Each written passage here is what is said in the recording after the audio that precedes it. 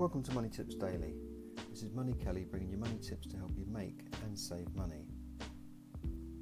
You've heard the saying, your health is your wealth, and I believe that your health is your real wealth, and if you want to be truly rich, you must keep fit. And we know that we need good health to enjoy a happy and fulfilled life, but do we need to be fit and healthy in order to become successful or wealthy? Well, whilst there are always exceptions to the rule, 95% or more of the successful people I've met and observed over the last 30 years in business have all kept fit and looked after their health.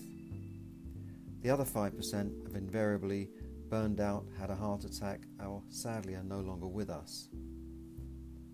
If you think of the wealthy and successful people you know, you'll generally find that they do something to keep themselves fit. It could be golf, going to the gym, swimming, hiking, playing a sport. They're also usually active physically and mentally. They often do something for their community. For instance, I personally know several multi-millionaires, very successful people, very busy people, yet still find the time to volunteer. They give their time, they donate money to charitable causes, and they join service clubs like Rotary or Lions or whatever it is. And generally they seem to find the time to give back and do something, as well as keeping fit and active. Unfortunately, the people at the sort of lower end of the scale are more likely to be obese, suffer from more health problems, smoke, drink, etc., etc. I mean, these are proven facts. I'm not just making this up. If you go to the poorer areas of the country, you'll find more health problems in those areas, even though some of the people may be unemployed and have time, to go out and keep fit. Anyway, that's another subject. Now, you might say, well, it's all right for the rich, they have time and the money to go to the gym, they can afford trainers and pampering themselves, etc., etc. But I would say the opposite is true. It's all about your mindset, really. Wealthy people who run a business have less time than people who just do a 9-to-5 job. They have quite hectic schedules and work longer hours than the average person, just like I did when I was in business. They have the same problems as the rest of us, but the difference is that they control their time and their life. Saying that you have no time to take part in a physical activity is as illogical as saying you have no time to eat or sleep. In other words, it's a false economy, and you'll end up paying the price. In all of the above cases, you will eventually get sick, burn out, or die.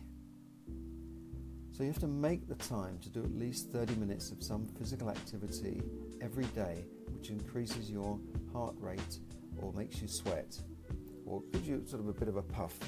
And if you make the time to do this, you'll find that you'll have more time and energy to do the other things in your life.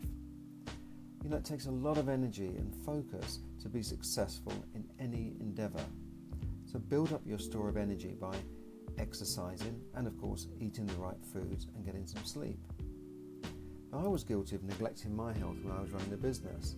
I stopped exercising and eating properly and sort of justified my behaviour by convincing myself that I was so busy with this important work that I hadn't got time for exercise and, lunches for wimps and sleep when I'm dead and all that sort of rubbish. But what is more important than your health? Now, eating late at night with an occasional glass of wine or two didn't help either. Now, over time, of course, I started to put on a bit of weight and my trousers became a bit tighter and I was less fit, and in the end I had less energy and less motivation to cope with the trials of the day. You can't be motivated if you feel bad, if you feel tired and you feel rough in the morning, or you just haven't got the energy, you feel hungry or ratty or irritable. How can you be motivated when you feel bad? Eventually I saw what I was doing was frankly foolish and set about changing my habits. Now, changing a habit isn't easy, and some people say you've got to go through a month at least to form a new habit. So that's what I've done in several areas of my life, and I now make the time to go to the gym, and whenever possible I walk and climb the stairs rather than taking the lift or the elevator. I've also cut back drastically on my drinking and try to eat a balanced diet, whatever that is nowadays. But we all know what we need to eat. We all know we need to eat, our greens and our vegetables and our fruits and, a bit of protein. And we all know the bad things that we shouldn't eat, like the cakes and the chocolates and the sugary things and the junk food. And it's okay to have those things occasionally, but in general, I will try and eat healthy food every day. Now, as a result, I've lost at least 5 kilos or more. Certainly in the last couple of months, I've lost 3 or 4 kilos. Now I feel a lot more energetic. I can even get back into my old Levi's again. Some of my old clothes fit me again. I've sort of pulled stuff out of the closet and said, oh, this fits me now. And some of the stuff I'm wearing recently are too big for me. And when I feel better, guess what? I have more motivation to do the things I want to do and finish those projects we all have. Like, for instance, my forthcoming book, Yes, Money Can Buy You Happiness, which will be published soon after many years in the working or sitting at my desk, on my desk with me looking at it. But, when you've got that energy, it's right, get this done and let's spend a few hours doing this. And it's now with the editors and it should be coming out soon. So remember, your health is your real wealth. Don't neglect it, because when it's gone, you can seldom get it back.